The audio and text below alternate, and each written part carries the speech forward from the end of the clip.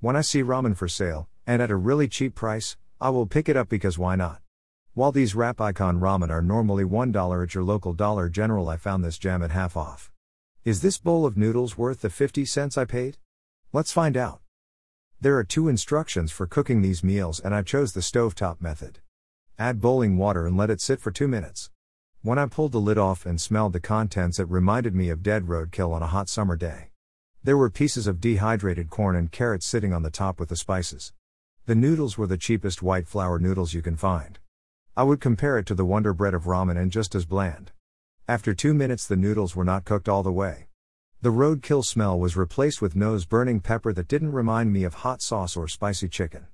The noodles were mush on the outside and still crunchy in the middle. The broth was a coughing fit of pepper without the warmth of chili and nothing that resembled chicken broth.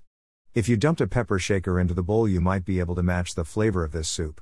Once I was finished with the noodles, the rest of the broth was dumped. If you want to know what drinking pepper spray is like, try some Boosie Louisiana hot and spicy chicken. With as bad as this ramen was, I am curious as to what the other rappers have to offer. Granted, rap music is 99% shit and I should expect their ramen to not be any better. Sometime in the future I will pick up the rest of these mystery meals and let you know what they are like. Consider this the jackass of ramen reviews.